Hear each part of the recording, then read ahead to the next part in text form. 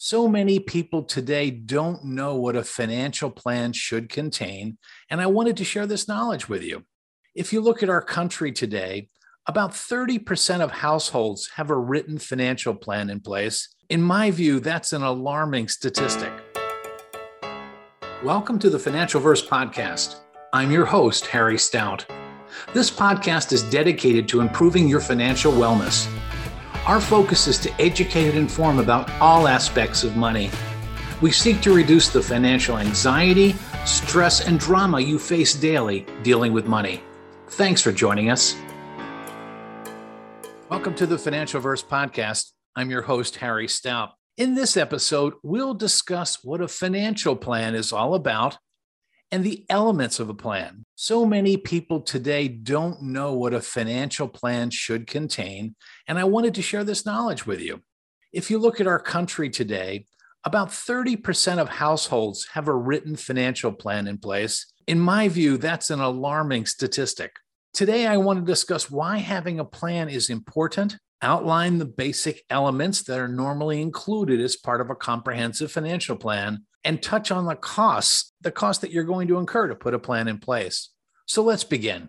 To start, a financial plan is different from having a cash plan or a budget. A cash plan normally covers your projected cash inflows and outflows for a short time period. And as we've discussed in our various podcasts, I normally look at a cash plan as your rolling 12 months of inflows and outflows.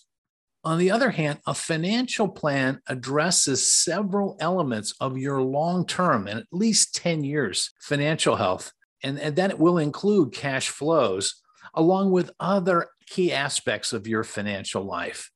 So with that in mind, let's look at the elements of a financial plan. First off, your financial values and goals. As we've discussed in prior episodes, you can't manage your money and create a plan until you've established your financial values, including the role that you want money to play in your life, and that you've spent some time improving your basic knowledge of personal finance and clearly understanding your life goals. Examples would be, when do you want to buy a home? Or how much do you want to contribute to the college education of your children? For a more detailed understanding of this, see my blog post 140, Is It Time to Rethink Your Financial Values? And I'll reference that in today's show notes. Element number 2, creating a personal financial inventory. Every plan needs a starting point. So your next action is to determine what financial assets and obligations you have to begin with. Make a list of all your assets. By that, what I mean is your bank and investment accounts, real estate, your personal property, and another list of your debts, an all-encompassing list that includes your credit cards, mortgages, student loans, and any other obligations you owe. To get a better understanding of what a personal financial inventory is, see post 186, Taking a Financial Inventory, and I've referenced it in the show notes for you. Element number 3, creating a cash plan or budget. And we recently had a podcast episode about this. You need to have a cash budget or plan in place that clearly shows your inflows and outflows. And this plan forms the foundation for saving and investing actions you'll take in the future. Element number 4, a debt plan. Once you have a complete inventory of all your debts and obligations, the next step is to develop a plan of actions that you're going to take to reduce the cost of that debt and the principal that you owe through refinancing, restructuring, or aggressive repayment. A debt plan is key, especially with so many people today with student debt. Element number 5, creating a retirement plan. You'll see that a retirement plan is different than a cash budget, right? For a retirement plan, you need to develop your retirement savings plan such that once you're ready to retire, you have the income you need to pay all of your living expenses. Now, with a retirement plan, there are numerous decisions you need to make to develop one of these plans. It includes how you're going to manage your assets, the benefit elections you're going to take, and making sure you properly cover all elements of your later years, including healthcare needs. Element number 6, development of your personal financial safety net, including your emergency fund. Now, the pandemic has taught us that the unexpected can and does happen. Your cash emergency fund, and as we've discussed, usually 6 months worth of essential living expenses that covers your groceries, housing, transportation, debt service, and utilities, should be established to help offset the unexpected costs of life. And those unexpected costs are medical bills, house repairs, accidents, or if you come upon a period of unemployment. I think overall, the emergency fund, along with other considerations, should be part of what I call the personal financial safety net. And if you go back to blog 107 from the Financial Verse, Why You Need a Personal Financial Safety Net, you'll learn more about this. It's worthwhile reading. Spend some time. It'll really help you in making sure you have the proper safety net in place for your family. Element number 7, having proper insurance coverages. You buy insurance coverages to provide cash for future delivery to help minimize the financial risks you face. Coverages provide protections for your households. Again, you need to have a comprehensive set of coverages in place that should include health insurance, long-term care insurance or some sort of long-term care protection for people over the age of 50, disability insurance or income protection insurance, auto or homeowners, renter's insurance, liability coverage, of course, life insurance, and then lastly, longevity insurance. What are you doing to make sure you're not going to run out of money in your old age? So insurance coverages are significant. Element number 8, what is your legacy or estate plan?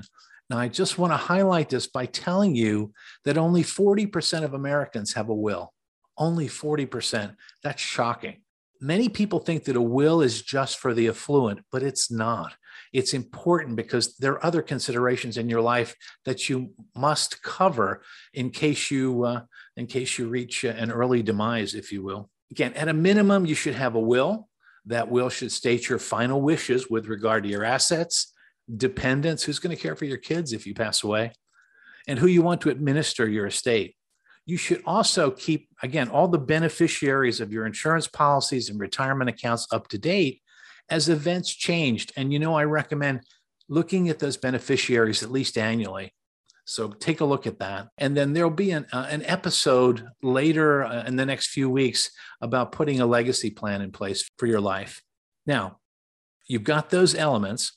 How do you put a plan in place? Well, there are 3 ways you can put a plan in place. You can do it yourself. So if you're sophisticated, you think you can handle each of those elements and put that in place, you can do it yourself.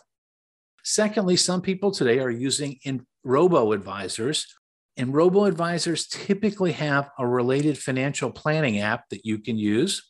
A lot of people are doing that. Or lastly, and I kind of believe this is the way you should go, is you should work with a professional financial planner. Again, the choice is yours based on your personal financial knowledge, your time, and your budget. But the key is you need to work to put a plan in place. Now, a lot of people say, Harry, I can't afford it. These plans are really expensive. And I'm going to tell you, I don't believe they are. The cost of having a standalone financial plan, and this is without ongoing investment management or continued services, typically in the range of $1,000 to $3,000. Now, the financial planning professional will discuss their rates and charges as you negotiate to have the service completed. And what I can tell you personally, this is an investment that can pay you continued dividends. Once you have a base plan, you can modify it, you can work with it, but having that plan is essential. So let me summarize today's session. Having a financial plan in place focuses your long-term thinking and money awareness. The money decisions you make today can have significant impacts on the quality of your financial life later. It is a fundamental recommendation of personal financial advice professionals to get a plan in place. I agree with that recommendation, and I hope you take the time to put in place a plan for your household. So that's all for today. We look forward to our next session together. Thanks for listening today. The Financial Verse podcast is brought to you by Better Wealth. Better Wealth's mission is to unlock intentional living by helping you better manage your money. To find out more, go to betterwealth.com. If you like what you've heard today, please rate us on your podcast service and forward today's program to your family and friends. We would really appreciate it.